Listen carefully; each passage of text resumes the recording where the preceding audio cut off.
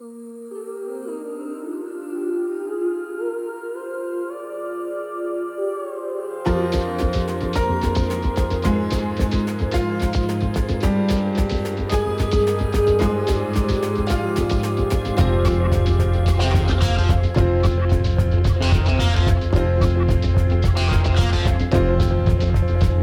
I listen more than you think.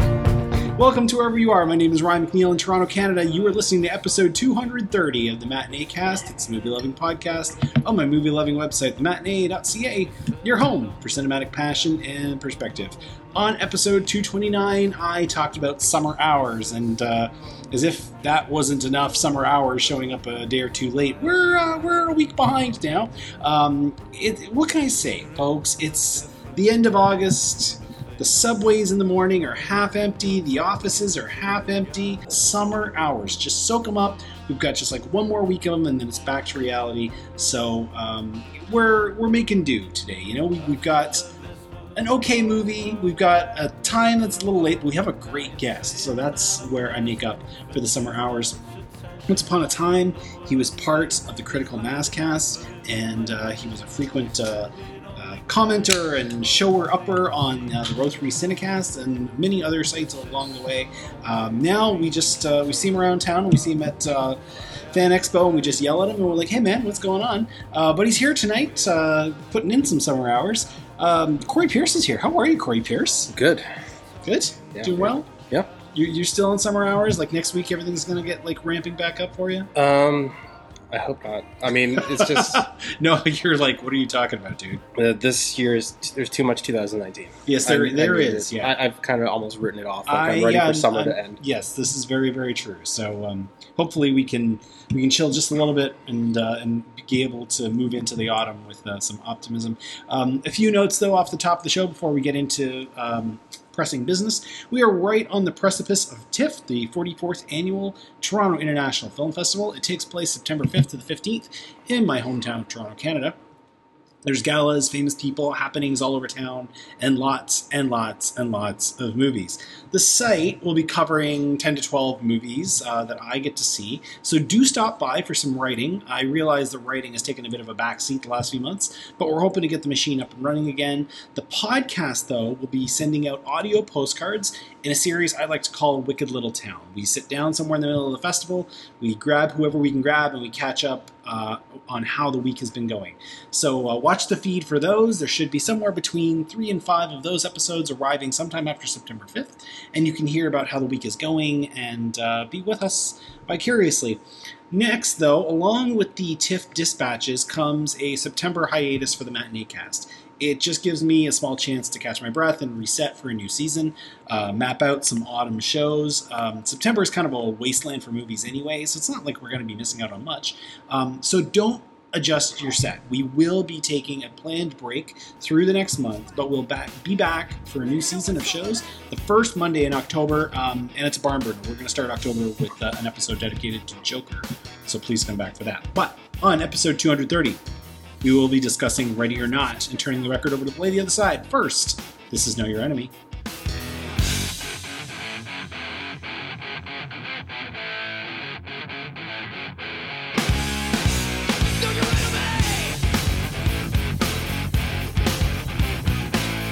Mr. Pierce first showed up on episode 136 where we talked about Ex Machina. We learned the first film he'd ever seen in the theater was Pinocchio. The last film he'd seen at the time was the animated G.I. Joe movie. The worst film he's ever seen is an animated version of Titanic. His unseen classic or essential was Seven Samurai. Still? I haven't seen it. Still awesome. The film that he wished he made for various reasons is Freddy Got Fingered. Then, on episode 158, Corey returned, we talked about The Nice Guys. We learned the film that he digs that nobody else does is Speed Racer. The film everybody else likes that he does not is Drive. The last movie to make him cry is The Little Prince. In the movie of his life, he would be played by, I can't remember the character's name. He's Foggy on Daredevil. Eldon Henson. There we go.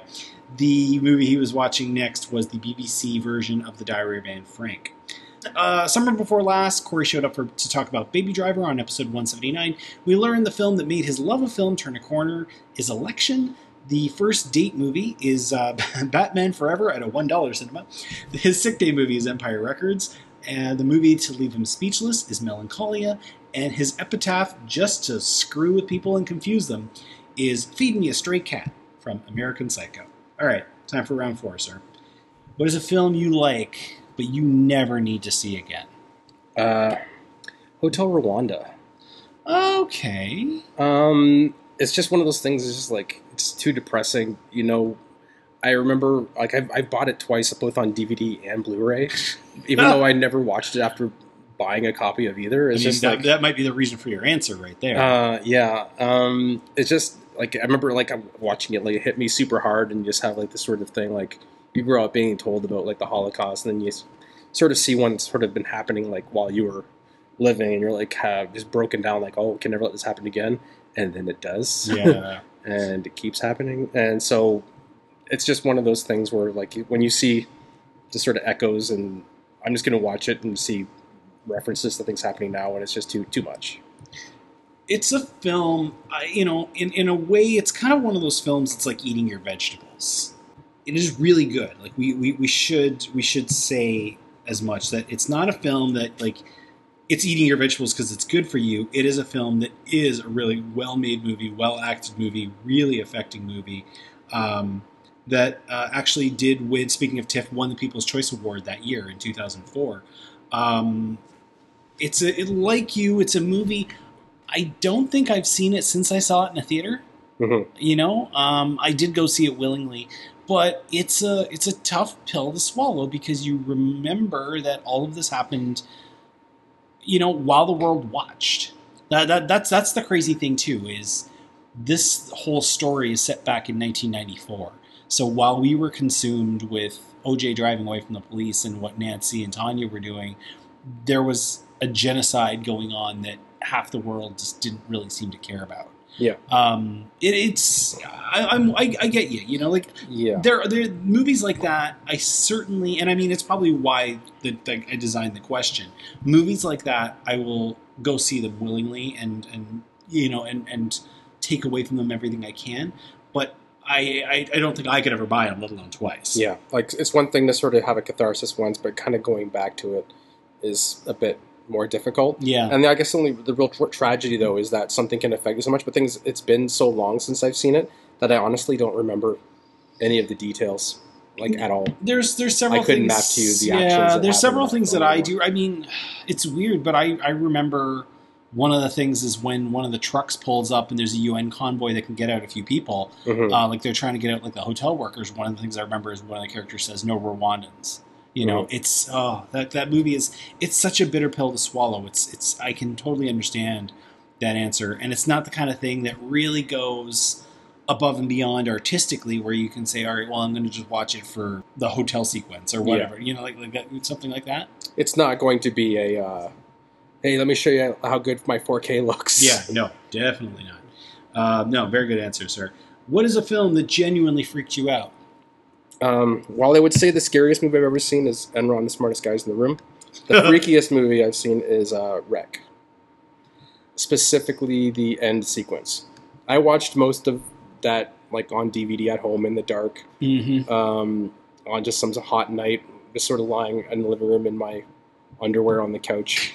And the thing is, we got to that sort of end sequence, and halfway while it was even happening, I hit pause, and I basically ran outside to where my roommates were having a cigarette, in my pajama bottoms, and just all right, I'm just out here. I need a breather. I wonder if that movie is actually kind of getting a little bit forgotten. Tell people what. So when we say Rec, we mean REC as in record. Tell people what that movie's about. Also, it was remade here as Quarantine in North America, and there's been 3 sequels to it. One of them, which is good. Rec 2 is supposed to be pretty Rec good. 2 is I think good. I've actually seen Rec 2. Yeah. Rec 4 is supposedly okay. There's a Rec 4? Yeah. Oh, boy. But Record is basically, I guess is it found footage? I guess it's found footage. Yeah. It's Spanish. You're following a very single sort POV. of... Yeah, you're following sort of one of those inherently, she's a very April O'Neil type of, very likable, reporter who's just supposed to be covering, this is the world at night. Let's spend the night with firefighters and stuff like that.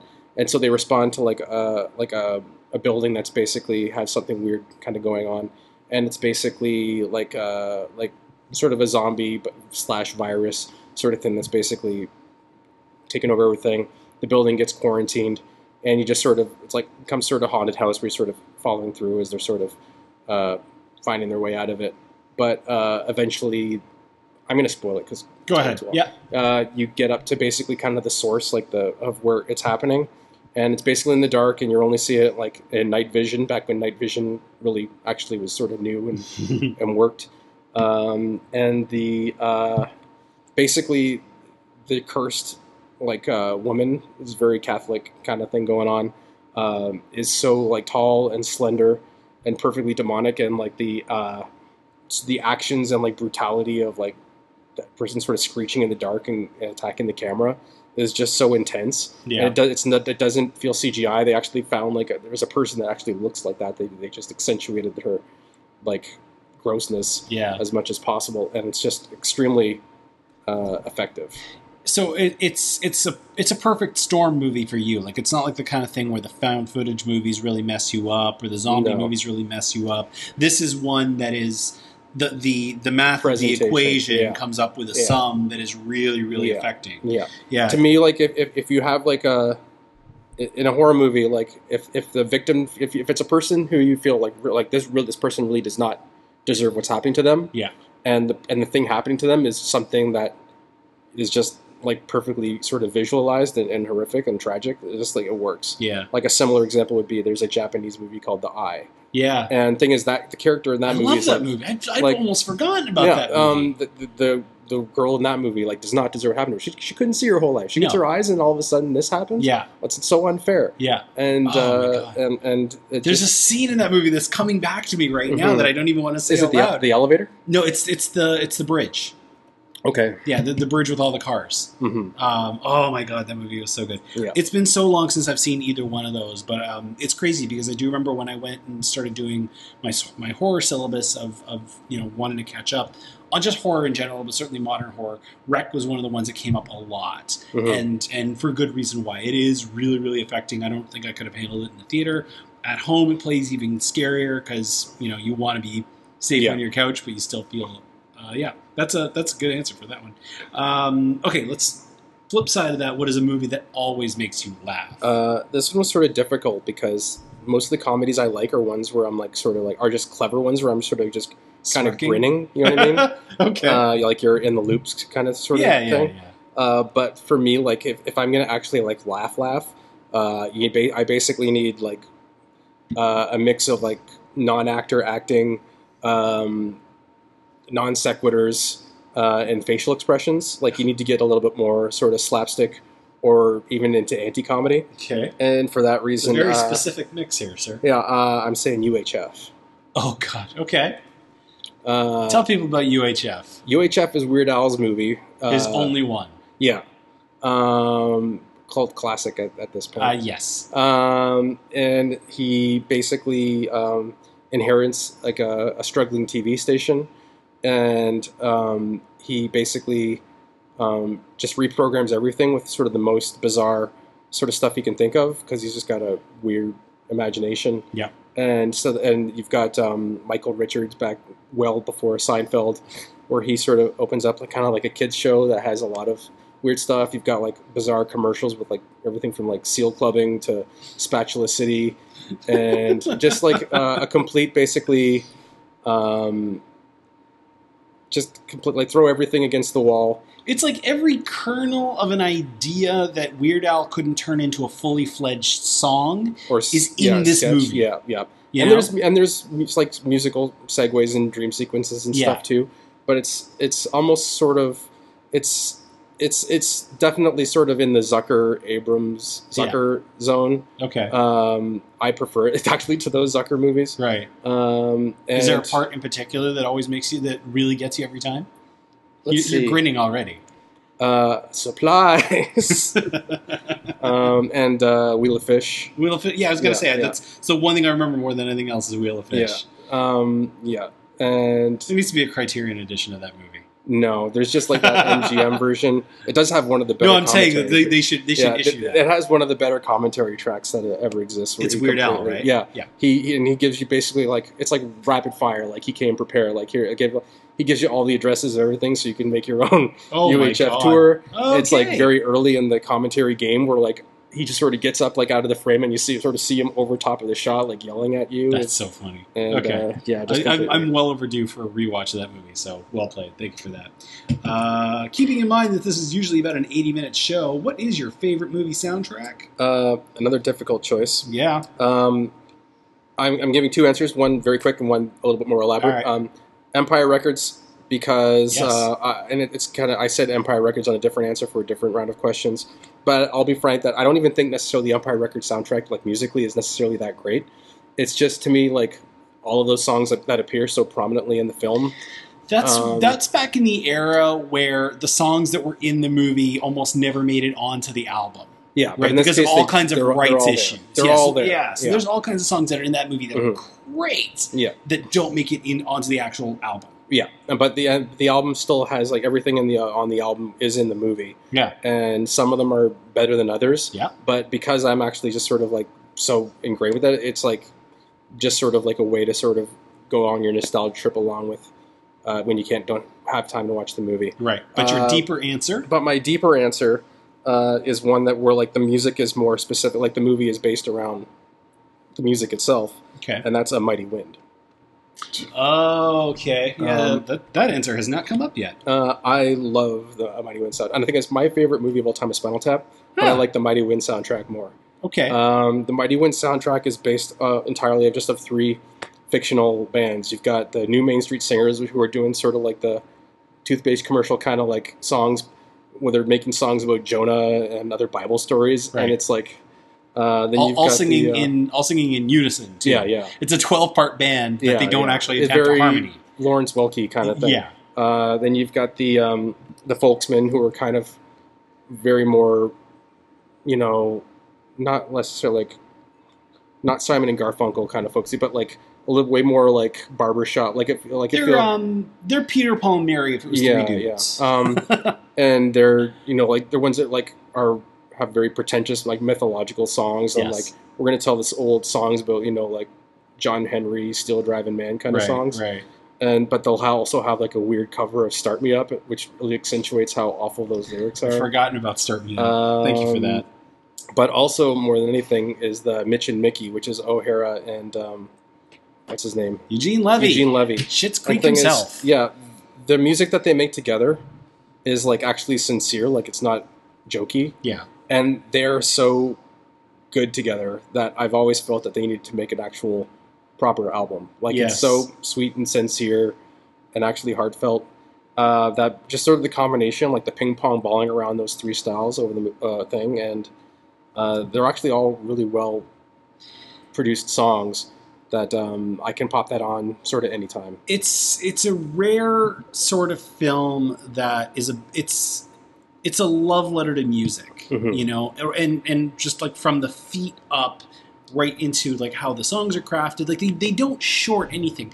This band of merrymakers that Christopher Guest brings together, they seem like they're just hanging around and riffing and seeing what they can come up with. Mhm. But it's all so well crafted. They make it look easy, but you can tell that they've really worked it and worked it and worked it to get it just so. Yeah. Same thing with the music. All of that music that's in, you could say what you want about the music that's in Spinal Tap, and it's the same sort of thing, that all that music is so incredible that you think it's real, Yeah. a real metal band.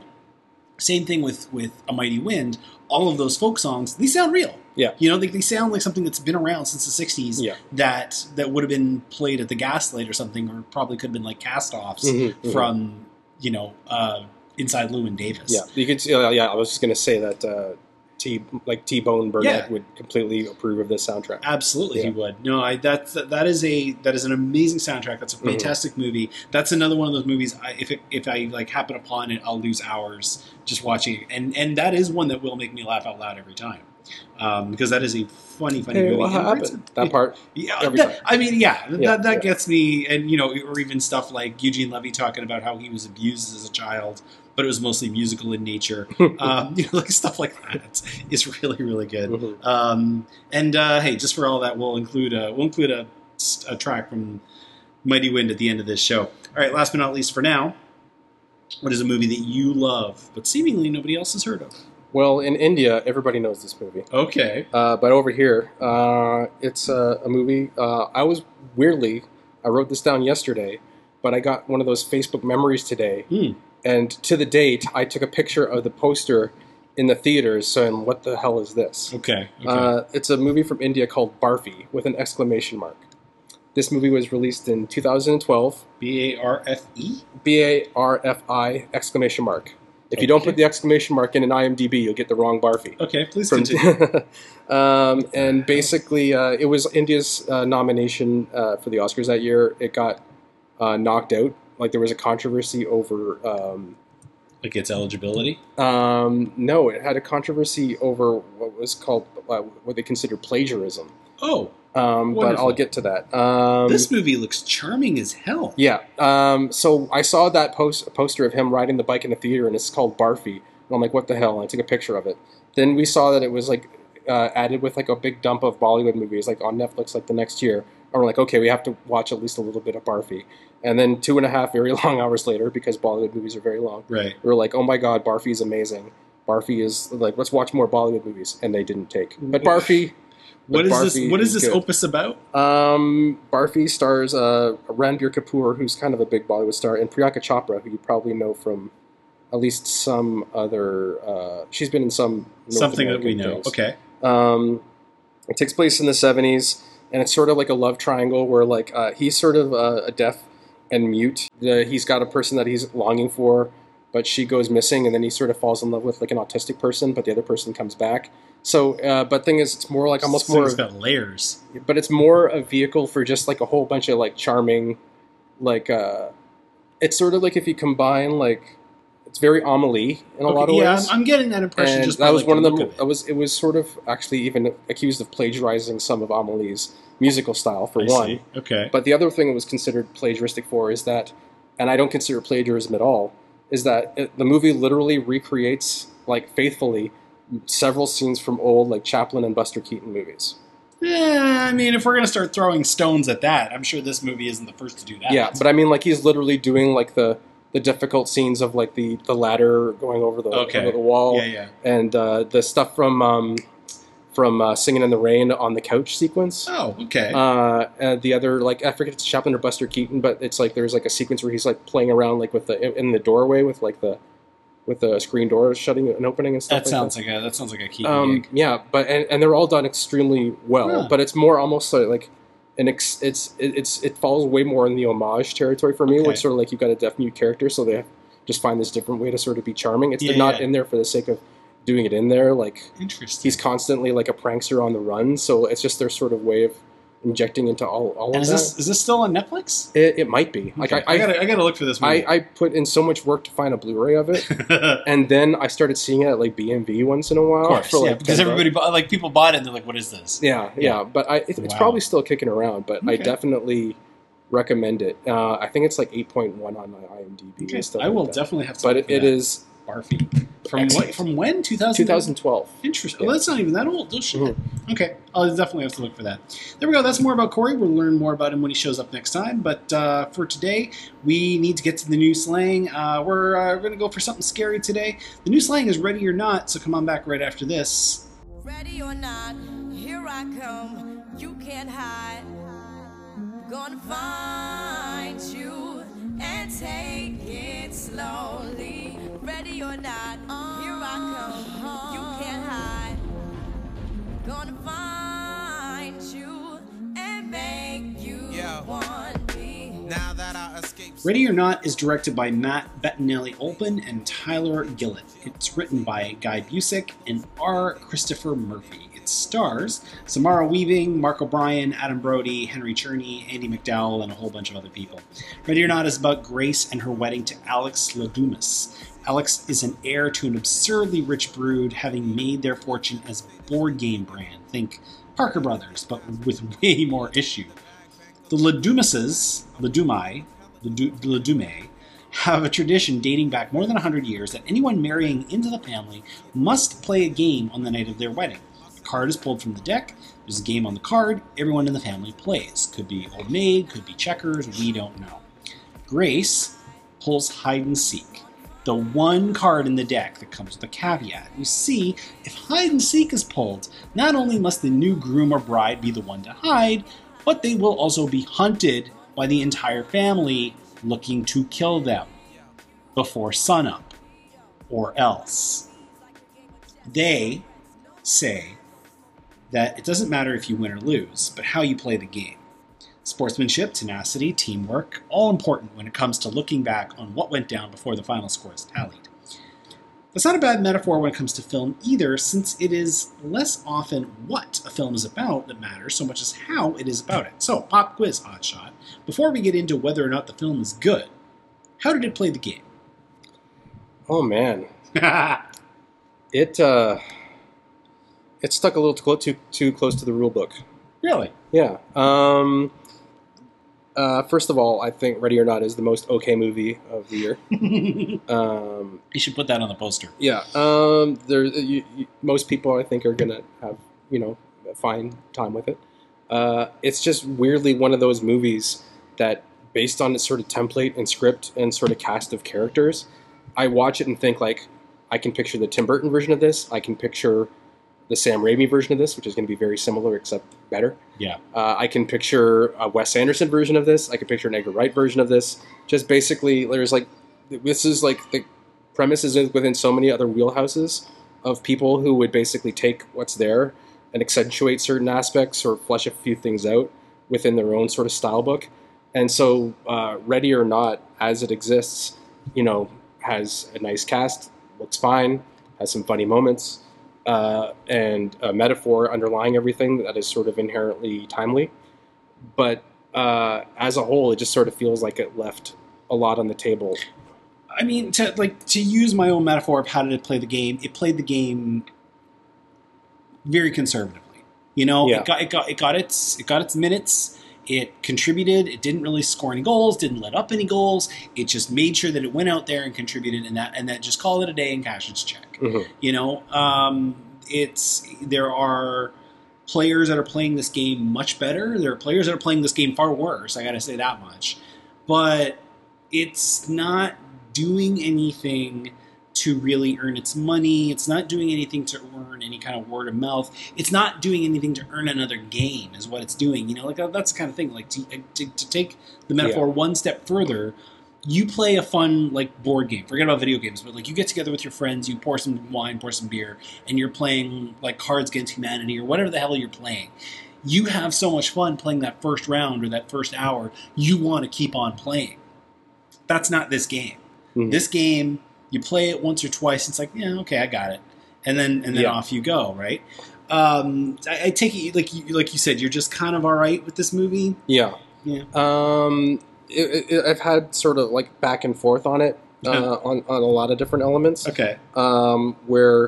Okay, I guess that, you're trying to second guess, am I just sort of being a stick in the mud? Am I not just incapable of just accepting the fun? Am I being sort of too critical over something that's not? Yeah, sure, that's fair. That seriously, but I think it's just so sort of blatant of how much they have to play with, that sort of just doesn't go the extra mile or take a risk. Okay, we keep throwing our game metaphors in there. Yeah. And so that start taking drinks, people. Yeah, that whenever there's somebody who really is sort of giving it their all, it draws maybe more attention to the ones that are and the segments and other things that just seem to be kind of phoning it in. It's uneven in that way that it just draws attention to what's missing. What does work more than anything is Samara Weaving. who I realized is Hugo Weaving's niece. Yeah, I mean, it's kind of funny because now, like, when somebody says that and you look at her, it's like, oh, yeah, you see that really pronounced Yeah, jaw like Maya structure. Hawke. Yeah, Maya Hawke is the other one, too, this year. Yeah. It's kind of been a banner year for that. She's kind of a Margot Robbie lookalike. Yes. We try not to hold that against her too much. I've been calling her not Margot Robbie. Yeah, but she has that sort of charisma that even when some character is sort of underwritten and not given enough of an arc, which I'd say is the case with Most her. of them, yeah. She really sort of has that inherent sort of like just it factor that can get you behind them pretty much immediately. Mhm. Like she's not plastic. Like you're not waiting for her to, like you're actually even sort of maybe concerned for her when it gets to certain situations. Yeah. Like you're rooting for her. Yes. And when I say like I mentioned Sam Raimi, like she's a very Sam Raimi kind of cast, like a Drag Me to Hell kind of heroine. Oh, definitely.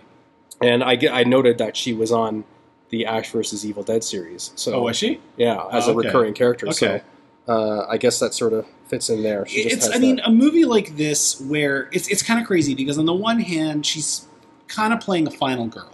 Yeah. But that's a very deep mislabeling of her character because she's not the final girl. She is the one who is hunted. Yeah. Right? Like the entire rest of the group, we are all gunning for her. They're not all getting picked off one by one. Some of them do get picked off along the way, but it's not like she's the Jamie Lee Curtis to survive at the end of this movie. She's the prey. Yeah. And she embodies that really well. It's kind of funny because I remember walking away from this movie, I heard some people who were walking ahead of me that just loathed it. And they were talking about how much this woman screamed. Like how much all she could do was scream and run. I was like, I don't think we were watching the same movie. I think you were checking out an awful lot if you think that all she was doing was screaming. Now, don't get me wrong. There are several times where she wails, and for good reason, because she goes through some crazy shit. But the moments in between, the moments where she's got to calculate her next move, or the moments where she actually has to have a conversation with somebody, including at the beginning. The beginning of this movie is really well built, where she's talking to all of the relatives, and you kind of learn their whole dynamic and everything like that, and her introduction into this clan. Is really well executed, and she carries that part well. Yeah, and I think she has a sense. Well, her character is like an orphan who's been through some stuff. Yeah, she finally she knows that she's married into a weird family, but she's got the sort of relief that maybe finally things are going to be okay.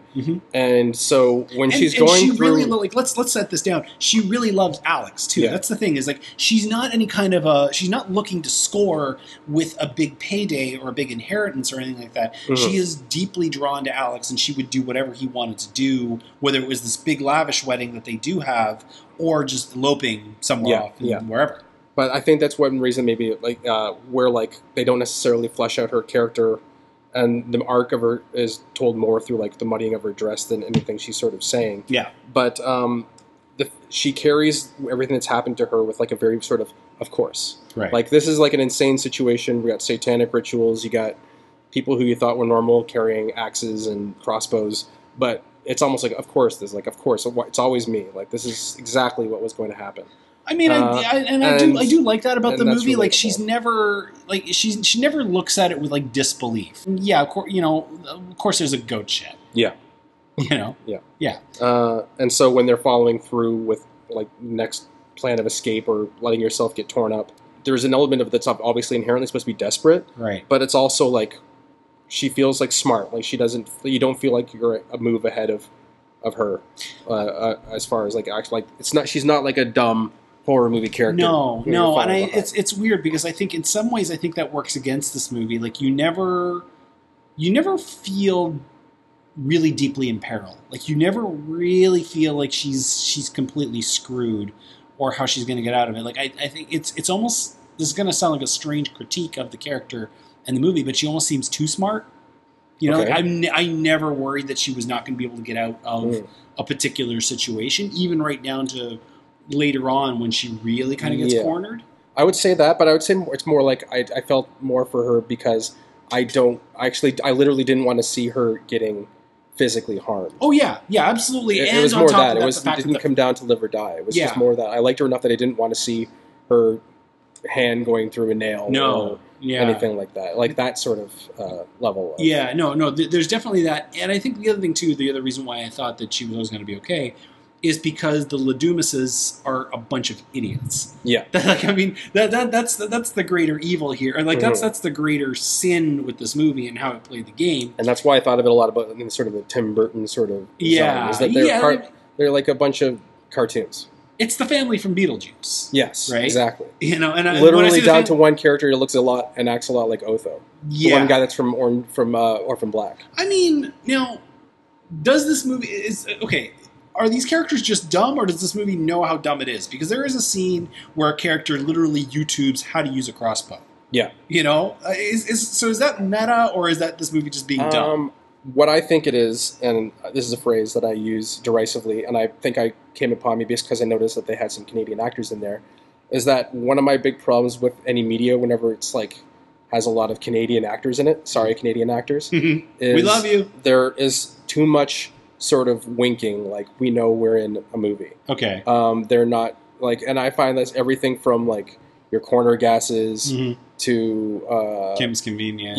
yeah. There's like a level of ironic detachment there. Okay. That just kind of turns me off. So with this, you wanted more irony and less detachment. Yeah, Okay. and I'd say like it's not that Americans are incapable of doing this too, because I think I have mixed feelings about Joss Whedon's writing, and because I think he does that a lot too, like trying to be like in and out at the same time of his thing. Sure. And so that's why like I think this movie has some Cabin in the Woods vibes as well.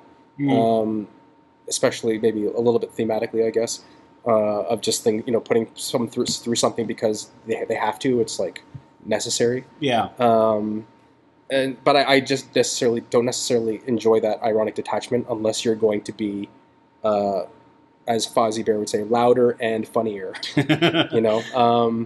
It's just that they're all sort of being a little bit winky and detached. Yeah. But the way that they're doing it is they're just maybe not taking it far enough.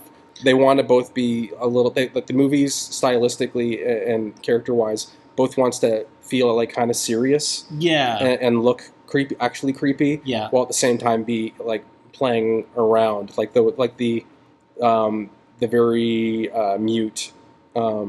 She's not mute eventually, but the very stern, like the grandmother or aunt. The aunt, yeah. The aunt is the one of the Ledume, that really seems like she poses a genuine threat. Yeah. The rest of them don't look like they could, operate a set of Tinker Toys. Yeah. But she looks like she might just cut a bitch. Yeah.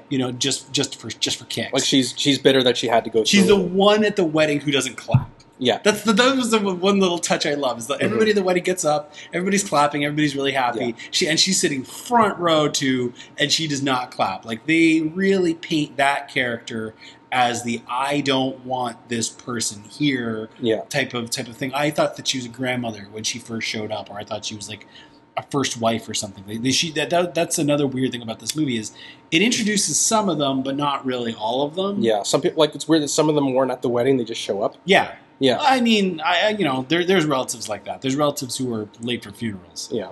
Right? I guess. Yeah. But you're right. This movie, it is often detached. It lays some things down that it then doesn't pick back up. Mm-hmm. The one thing that's weird about it is that it's really, really handsome. That house is incredible. Everybody looks so damn good. Horror as a genre is as popular as it is because it's usually cheap. But this is not a movie that I would ever say really looks cheap. Yeah. Everything, like the way everybody's done up to that house, to the weapons they're using. It's efficient.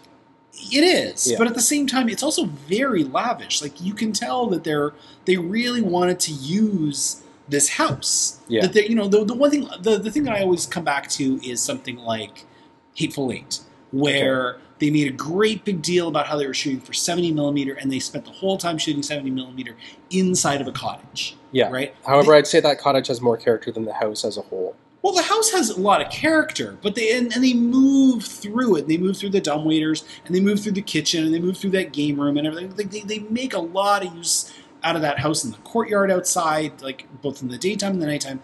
They really use that set to great. Like that set is a character, you know, but it's not memorable enough that it becomes like the house. It's not the Overlook Hotel. No, it's not the house in sight. It's not the Bates Motel either. No.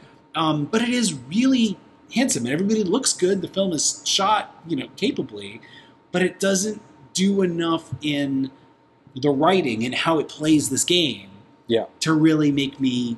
And that's where I would sort of go into the overall allegory of the entire film. Okay. Because I've been going back and forth about how much of it was intended or not. I do believe it's intentional. Yeah, well, it's just a matter of there are some decisions that are made, and I guess it would be spoiler for the ending warning for people. Right. Is that overall, you know, these are rich people. They're and there's an overall theme that I think is very timely. Like, rich people are not like us. You know, you enter their world, they have their own rules. You literally play their game. Yeah, you play their game. They're unaccountable to their own actions. They could literally just keep the bodies in a pit in the in a barn with the goats. Yeah, even the kids are in on it, and they basically don't see you as a real person. You're different than them. See, it's but funny they also feel like they're doing what they have to do. It's funny, that actually wasn't lifestyle. the allegory I thought you were going with. The allegory I thought you were going to go with is one of the core visuals of this movie is Grace's wedding dress. Like, Grace has this beautiful lace, very fitted bodiced wedding dress that she spends the entire movie in. Yeah. And we begin with her getting ready, like her practicing her vows, and we catch like the end of the ceremony, and then she's in the dress like the whole rest of the time. And as it becomes a funeral dress eventually. Well, but what I was going to say is actually as the game is going along, that dress gets torn and gets pulled and gets muddier and muddier and dirtier and dirtier. And I was thinking that that's actually a pretty neat little allegory for the business of weddings. Like, you know, you've been married now, what, like 5 years ago? 4? Yeah. I like the head to think about that. I'm coming up on 10, and, you know, we both know how much a wedding costs. And we had somewhat modest ones. There are people out there who spend tons of money on the weddings and on the dress and on the venue and on the party. And then the time comes for family and time comes for marriage. And you just get dirtier and dirtier and dirtier as things as the bodies pile up. It's a little ham-fisted as an allegory of that white dress is going to get grimier and grimier as time goes on. At the same time, it's kind of good. You're unconvinced. Yeah, I'm not. I think you think you could easily take the dress as sort of an example of, you know, like when you're if you're playing with dirty people, you're going to get dirt on you. Sure. Yeah. But and that it shows up so well in the fact that, you know, like the whole reason why the bride wears white is that they're supposed to be virtuous, right? Right. So yeah, so as this game goes on, you're losing more and more and more of your virtue just by playing, let alone the fact that you literally get blood on your hands. Yeah. But I did take way more into the idea of like the kind of the class structure. It is, and that and that is a good theme that may or may not be executed very well. And the family, because it goes out of its way to say that, you know, she's an orphan. She does not have family there. So it's important to actually have them. Like so she wants in. And it's funny, too, because we see the two other people that are married into this family and how they've done. Like, one of them is a complete screw up. They're both levels of screw up. Yeah. Right? One of them just kind of keeps killing people by accident. Yeah. The other one is just a bumbling idiot. Yeah. You know? And she's the one who has a chance to marry into this legacy and actually be, you know, like, worthy. They reminded me a bit of the in-laws from The Ref as well. You don't hear enough about The Ref these days. Unless you're talking to Kurt Hafford. Right. But I think what's confusing, though, about the overall sort of allegory with, like, sort of the rich people is the fact that the reasons that they're doing this is literally that if we don't do this, we're going to die. And it teases that towards the end that, you know, maybe all this was for stupid, like it's all in their heads. But then it kind of goes, you know, it flips it. And I think that maybe undercut the allegory a little bit. I kind of like that. Like, we're not going to talk too much about the way this story ends. Mhm. But I must admit that after all of the lunacy that this movie goes through in its first 100 minutes, Yeah. if the payoff had been, we're okay, or if the payoff had been just, they are disposed of with much more normal means, I think that would have been a letdown. To have to go through these kinds of shenanigans and it be, we have to do this or else. Yeah. Or else better be really bloody Yeah, good. but- Pardon the pun. Yeah, but it does very much have that very, like, it is an extremely Sam Raimi. Oh yeah, way it's of it's resolving. absurd. Yeah. And it might be the best. Like, it might be the best thing in the whole Yeah, movie. and it reminds also a little bit, obviously, of a scene in Kingsman where you're taking out elites Yes. one by one, yeah, and a pretty, satisfying way of watching that happen. yeah, But I do think that ending is maybe one of the things that's sort of lifting it above the 3 out of 5 on the Rotten Tomato score. Is I think if you sort of leave people with that sort of feeling, you leave it on a one-liner, yeah, like that. I think people feel like, okay, yeah, we're good. yeah. I mean, that's the whole adaptation. Robert Mackey thing Yeah. of, like, wow them in the third act and they'll forgive everything else. Yeah. Um, Because otherwise, I do think there are a number of scenes when there's sort of like running around or action happening. I did find there are actually some scenes where it's kind of clumsy. Where, like, the way they're sort of cutting around, there's like a sequence in the car when she's trying to break out of the car. yeah, A sequence when they're having like a sacrifice and she's trying to get out of it. Yeah. Where it's a little bit sort of like it cut a little weird for me, that I was a little confused about even when, I mean, how it was playing. it's kind of strange that anytime Grace isn't in the scene, it always feels boring. Like, Yeah. when the in-laws when the Ladumai are speaking among themselves. Yeah, that's where it feels most Canadian too. Yeah. I mean, it doesn't hurt that the patriarch is played by Harry Cherney, but the other person who usually tends to elevate whatever he happens to be around is Adam Brody. Adam Brody knows exactly what movie he's in. He plays it really, really well, even right down to, Grace walks out of her little hiding spot when they're still trying to really track her down, and Daniel, played by Adam Brody, is found her. But really, really, really dip in. He does really well with what he's handed. I mean, even just the way he's set up, like all these characters, we hear about them before we meet them, and he's supposed to be the brother who is always hitting on her. And the cool thing is, the movie actually never really goes down that road. Like, we never actually explicitly see him hit on her, but at the same time, we see him talk to her in a really much more friendly way that shows. Yeah. He does, like, he likes her. The rest of them, though, Andy McDowell doesn't really do anything. Even the woman who plays the sister, like the kind of matriarch of the family. She sounded like Winona Earp or something, which I Yeah. think that was supposed to be like an in-joke with her always missing. Yeah. Yeah. There's those kinds of things.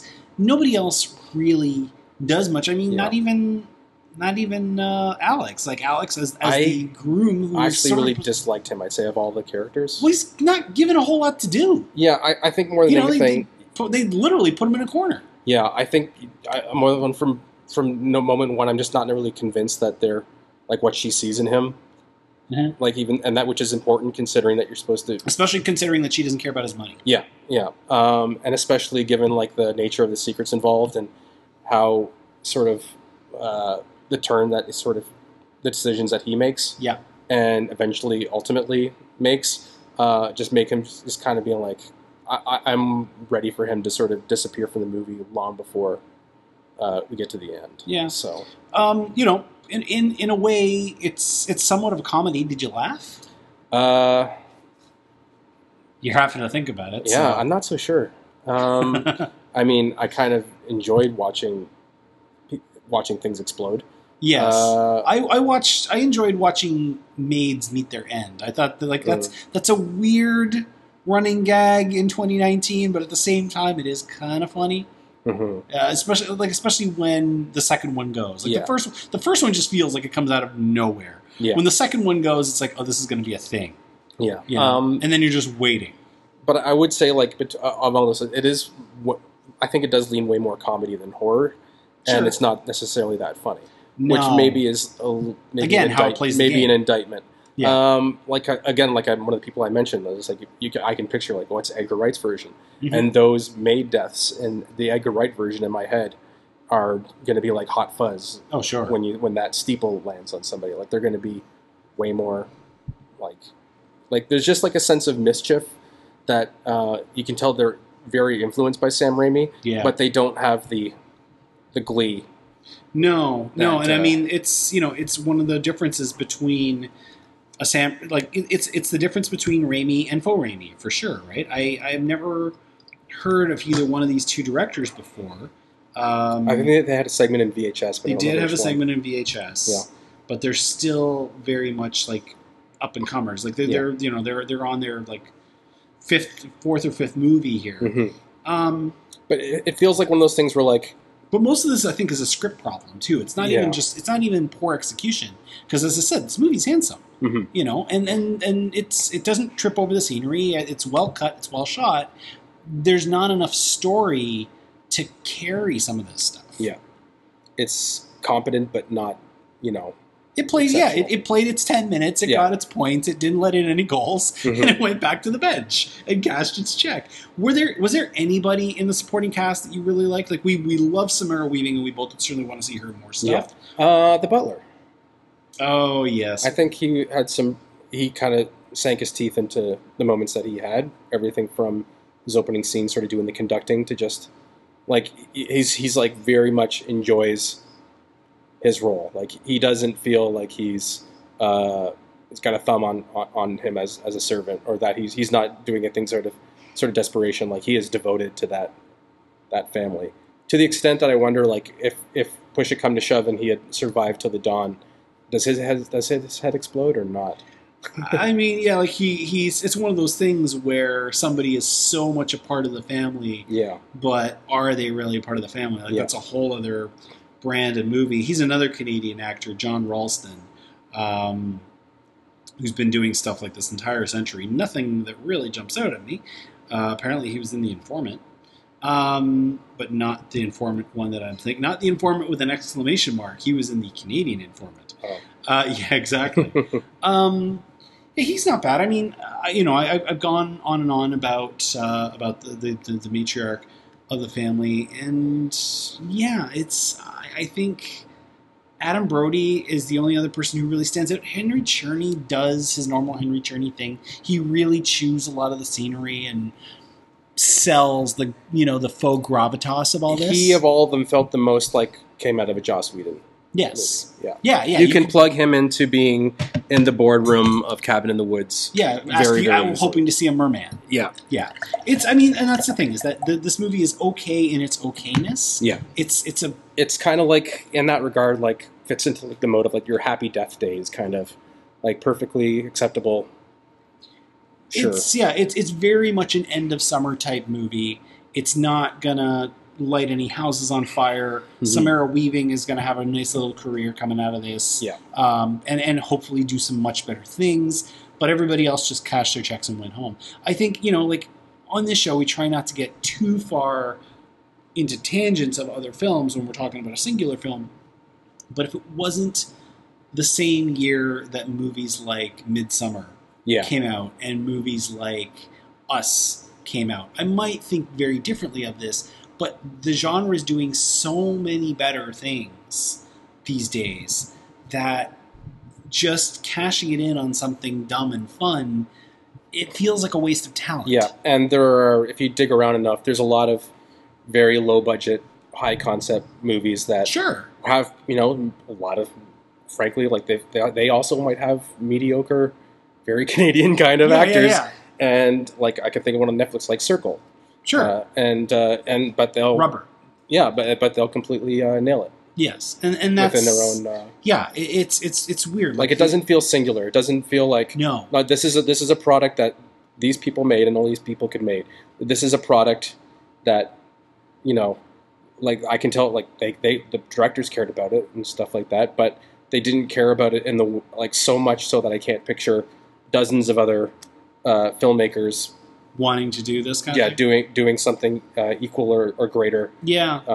and pushing the envelope. And this is the problem with the movie is that I can see this playing just great at Toronto After Dark. I can see this playing just great at Fantasia. Yeah. Everybody leaving the theater really happy.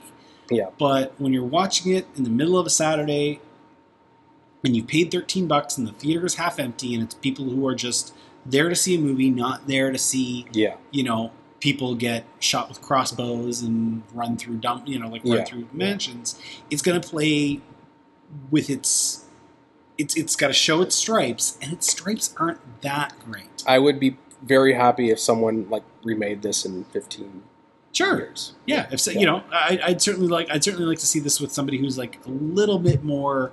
I'd like to see a script rewrite of take the same idea, and redo it. And I'm sure that there are movies that we're not thinking of off the top of our heads that do this kind of thing much better. Oh, there's definitely There's a ton tons. of movies that have. Like, basically, if you think about it, the plot is the Hunger Games. Well, it is. It's an elite society that requires to, hunt people in order to... Coming up in our next segment on the other side. Obviously, we both kind of were in the middle of the road in this movie, but we do like to end our reviews here on the Matinee Cast with a souvenir, something tangible or intangible. There are a lot of tangible items in this movie that you could, if you could, you would take away and keep. Corey Pierce, what is your souvenir from Ready or Not? I would love to have a house that had those little hidden passageways. Those servants' quarters? Yeah, the servants' passages? Servants' passages, Those are handy. Yeah, sounds good. Even just to get from, like, upstairs to downstairs real quick. Yeah. On top of being able to, like, get from A to B without being seen. I would install, basically, like, a slide.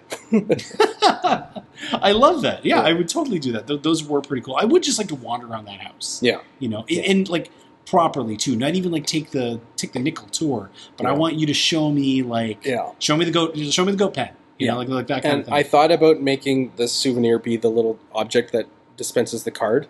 Yeah, but they made this big speech and deal out of it, but it didn't seem that interesting. No, and they passed that box around the table, and I'm like, why did you just do that? Yeah, like, is everybody supposed to tap it for luck or something? Yeah. Like, it just seems to be showing the box and everybody seeing the box. It doesn't feel like it's like a randomizer thing. Like, it feels like it's designed to put the card in and for it to just print hide and seek on the card. Yeah, like it feels rigged. Well, and I didn't know that it printed the card. Like they didn't really drill that one home that it's a printer. Yeah, that it's a 19th century printer of all things. It's like, okay, it's a weird little like Japanese finger trap or something like that. Yeah. But I think that is one area where they'd really kind of dropped the ball. Yeah, when it comes to like a crime film, I'm usually really big on motive. Mm-hmm. And that's the thing, is like the motive of this game was really, really blurry. Yeah. Well, speaking of, there's a lot of games that we see in this movie, like a lot of like boxes of board games that look really cool in the background, and like the family goes to like strides to kind of like put out their works. And I would like to just like kind of take a weekend at this house and play every one of those games. We're in an age where like board game cafes are doing blockbuster business. So that's the kind of thing I would like to do. Is I'd like to go to this house, try every single one of these games, and maybe take them home. We rate here on the Matinee Cast on a scale of 1 4 stars. Corey Pierce, what do you give Ready or Not on a scale of 1 4? 2.5. Yeah, that's me too. It's fine. It's nothing to write home about. It's nothing tremendously offensive. Coming away from this movie, somebody ahead of me was talking about how it was the worst film he'd ever seen. I'm like, you do not watch enough movies, sir. Yeah. Don't go out of your way, but if it's on a Saturday night, just leave it and pour yourself some wine and have some laughs. Hey, maybe we're wrong. Maybe you think that this is the best film of the year. Maybe you think that this is an absolute atrocity. Let me know. Ryan at the Matinee. Twitter, where I'm Matinee_C8, or Facebook.com/darkmatinee. What do you think of Ready or Not? Come on back after this. We are going to flip the record over and play the other side in just a second.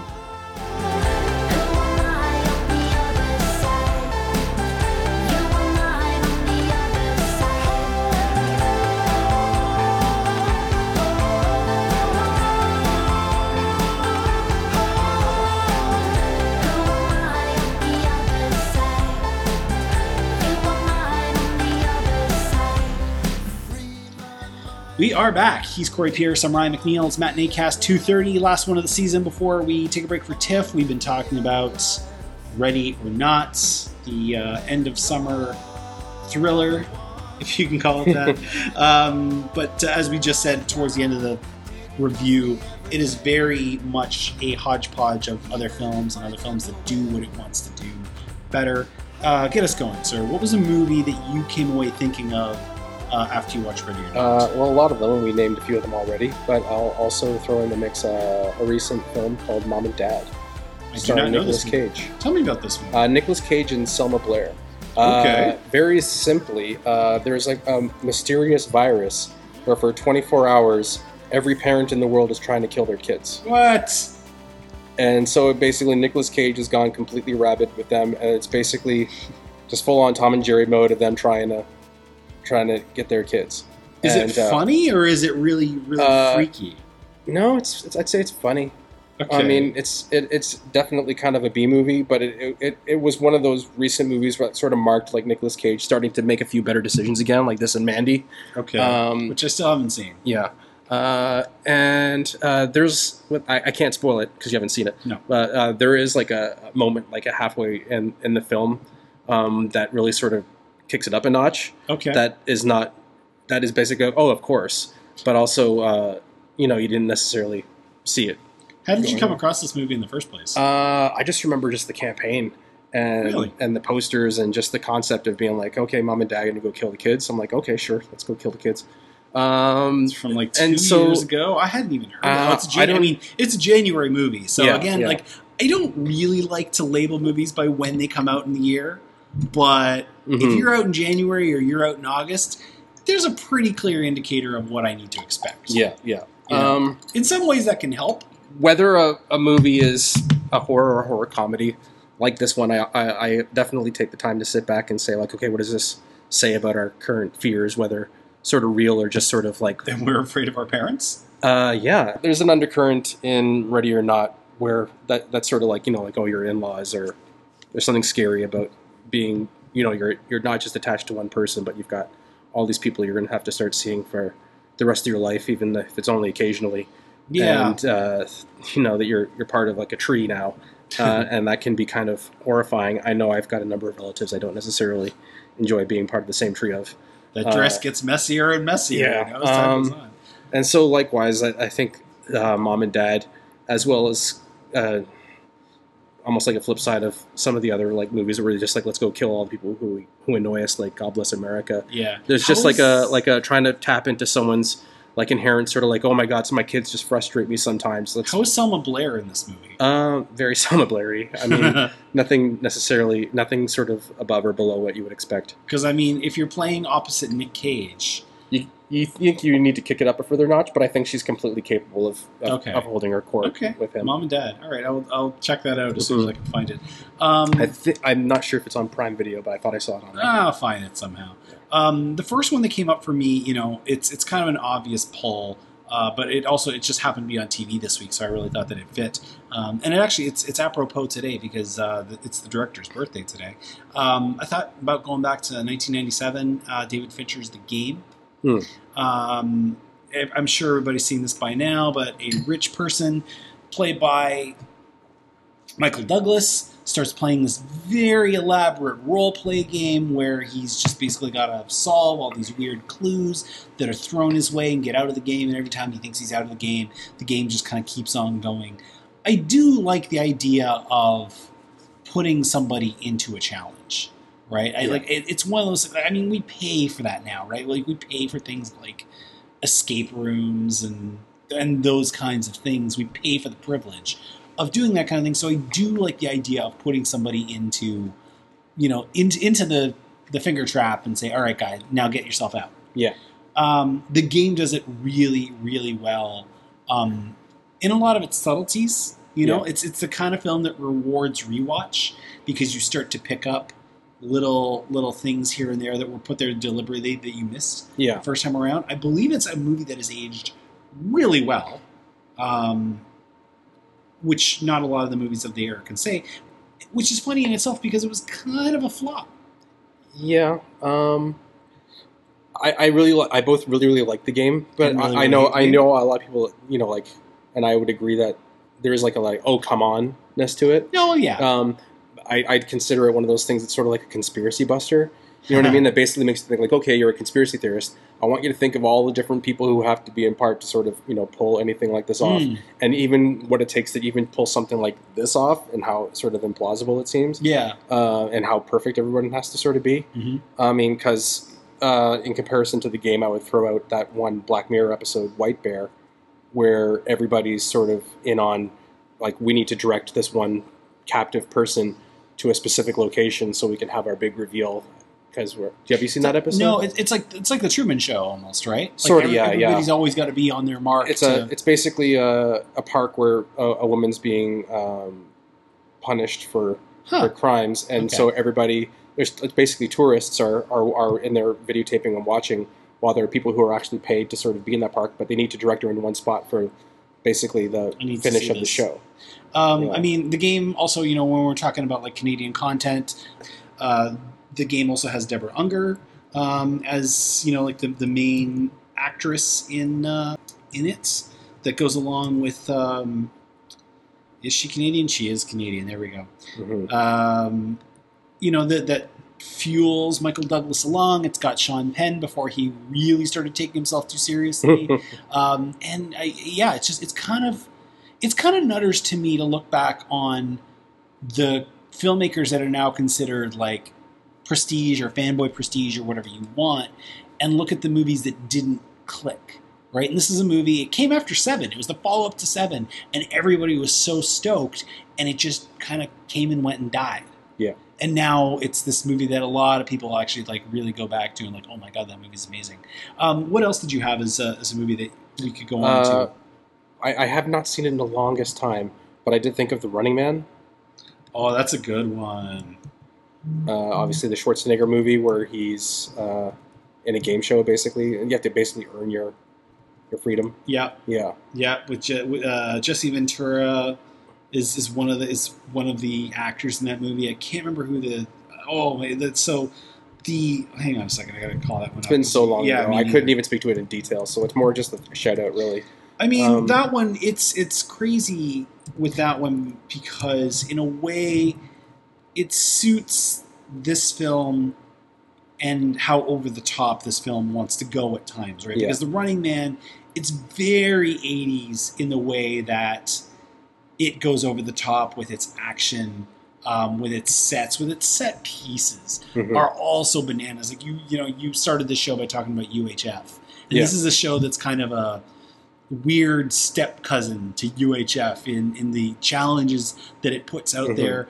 Richard Dawson from The Family Feud is the host of this game show where criminals like fight for their lives. Usually they only make it one round. Like that's the thing. Usually they throw these criminals out into this game and they're usually killed the first round. Yeah. So when one of these gladiators happens to fall at the hands of Arnold Schwarzenegger, because of course, the entire audience is just shocked. Yeah. They're like, what? He won a round? Are you kidding? They start grieving.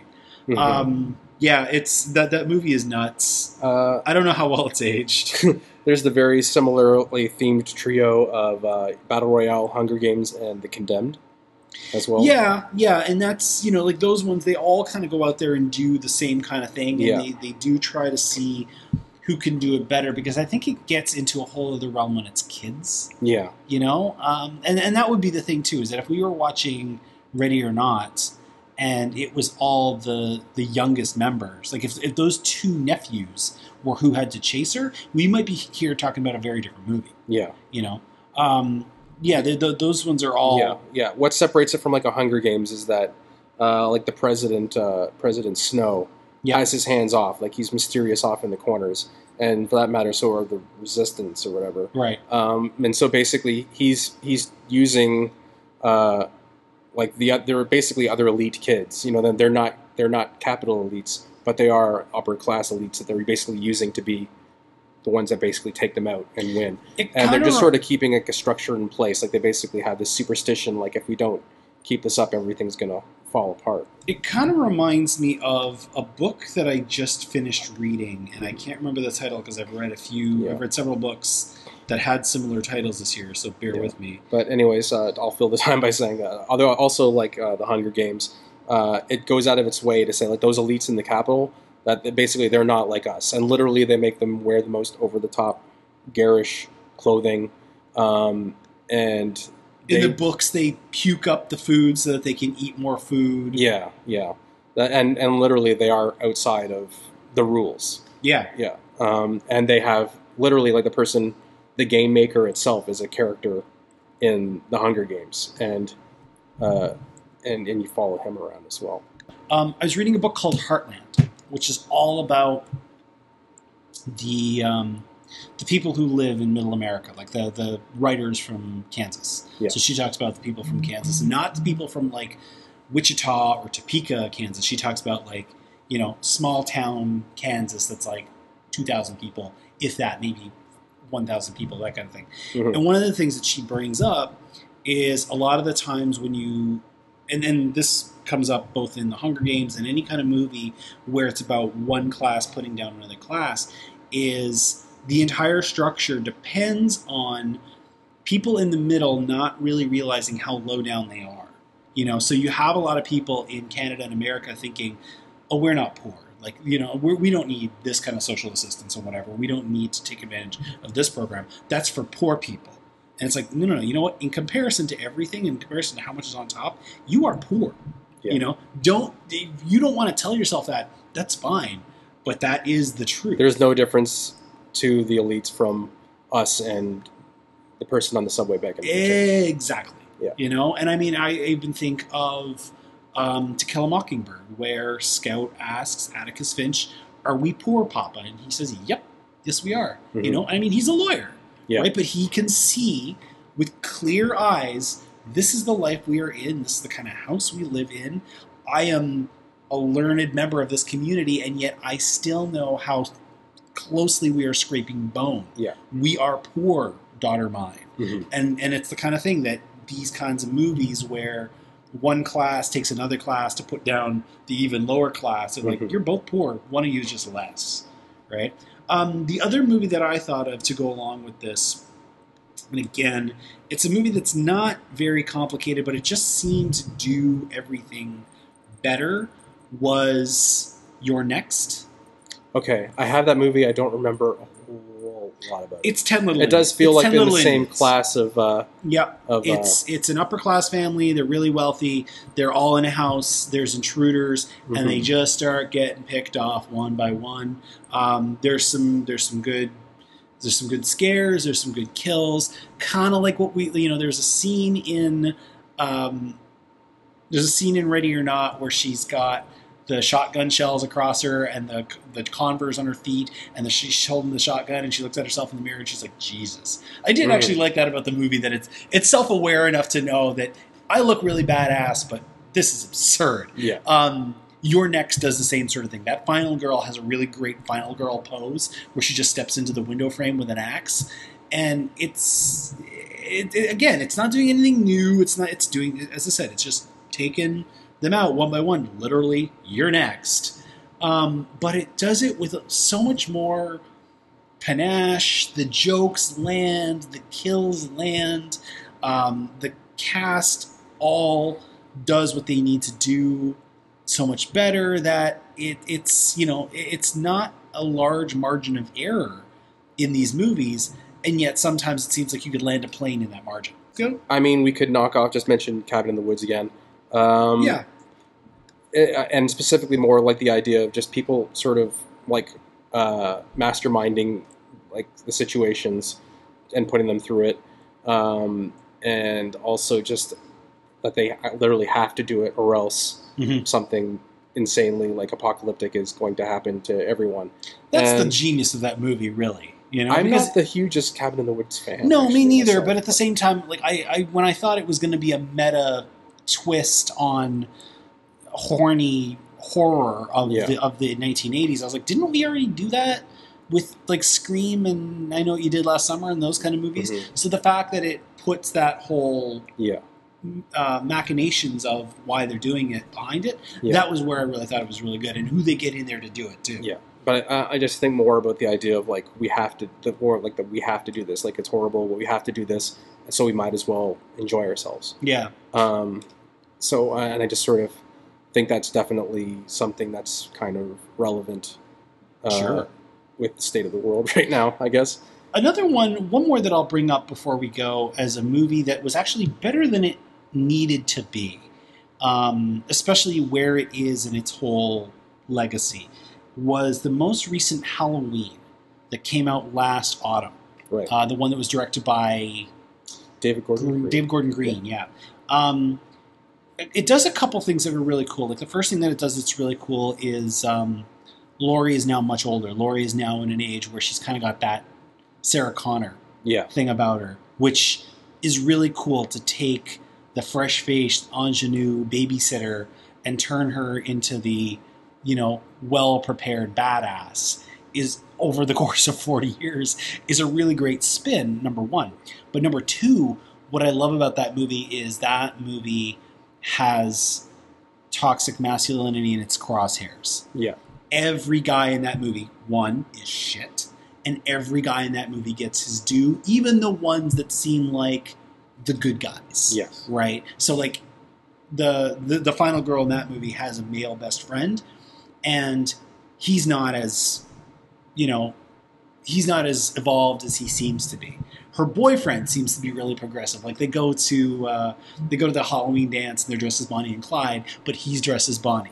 So, oh, look, here is a hot hetero dude who's completely comfortable dressing up as Bonnie Parker. He must be so evolved. No, he's not. And he gets what's coming to him in this movie. So there's a movie, again, like not on the level of something like Us or Midsommar or Hereditary or those kinds of really well executing horror movies. It's just a franchise film. Yeah. But it executes and it has something to say that does really well. Yeah. To that end, I completely just reminds me that there's like an ongoing thing where a rom-com that seems like it's going to have like an ending, like I'm going to end up with the guy, and then she just sort of like turns him down, or they're just friends, or walks away. Right. And it kind of pisses some people off that they're doing that. But this sort of like spiritually sort of seems in the same zone by the end. That this movie doesn't sort of need to end with them sort of going through it together and being stronger together or anything like that. It's more like having gone through this, you realize that, this thing that she thought she longed for, maybe, no, not if it's going to be like this. This family, this person in this family that wasted her offering up her life, right? Yeah. Like that's the thing, is she's saying, I'll play your silly little game. Yeah. I will have my ceremony here. I will dress up in...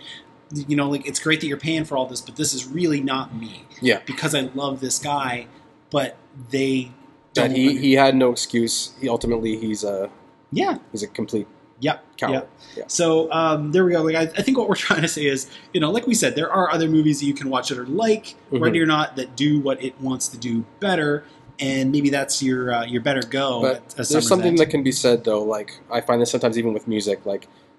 It's fine. Like, it's but not... it's more like if someone says like, "Oh, describe what Faith No More sound like," and then I name like 20 different bands in order to get there. Sometimes when you do that, it's sort of a compliment to what you're describing. Yeah, and like if you need to go that many different areas to get something, it must mean they must be doing something. I mean, a movie like this, the easiest way to describe it is not bad. Yeah. But are you saying it's not bad, or are you saying it's not bad?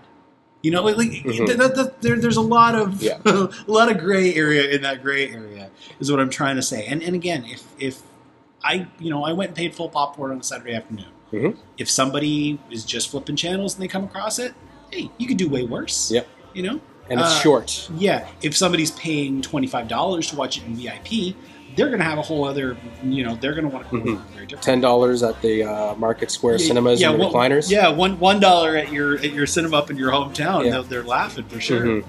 That is episode 230 of the Matinee Cast. Thanks again for a really great season. Come on back on Monday, October 7th. We will be talking about Joker and getting into the fall where all the awesome movies come from. Corey Pierce is Corey Pierce is on Twitter yelling about the whole wide world. Yeah. Yell at him. He loves when that happens. Where can people find you on Twitter? Find me at Occam's Ranker. You'll know you've got it right if you find the puppet head. Very nice. Of course, there'll be a link in the site, and I do want to thank Corey for coming by. My site is matinee.ca. For more audio content, you can go and find back episodes by going to the matinee.ca/podcasting.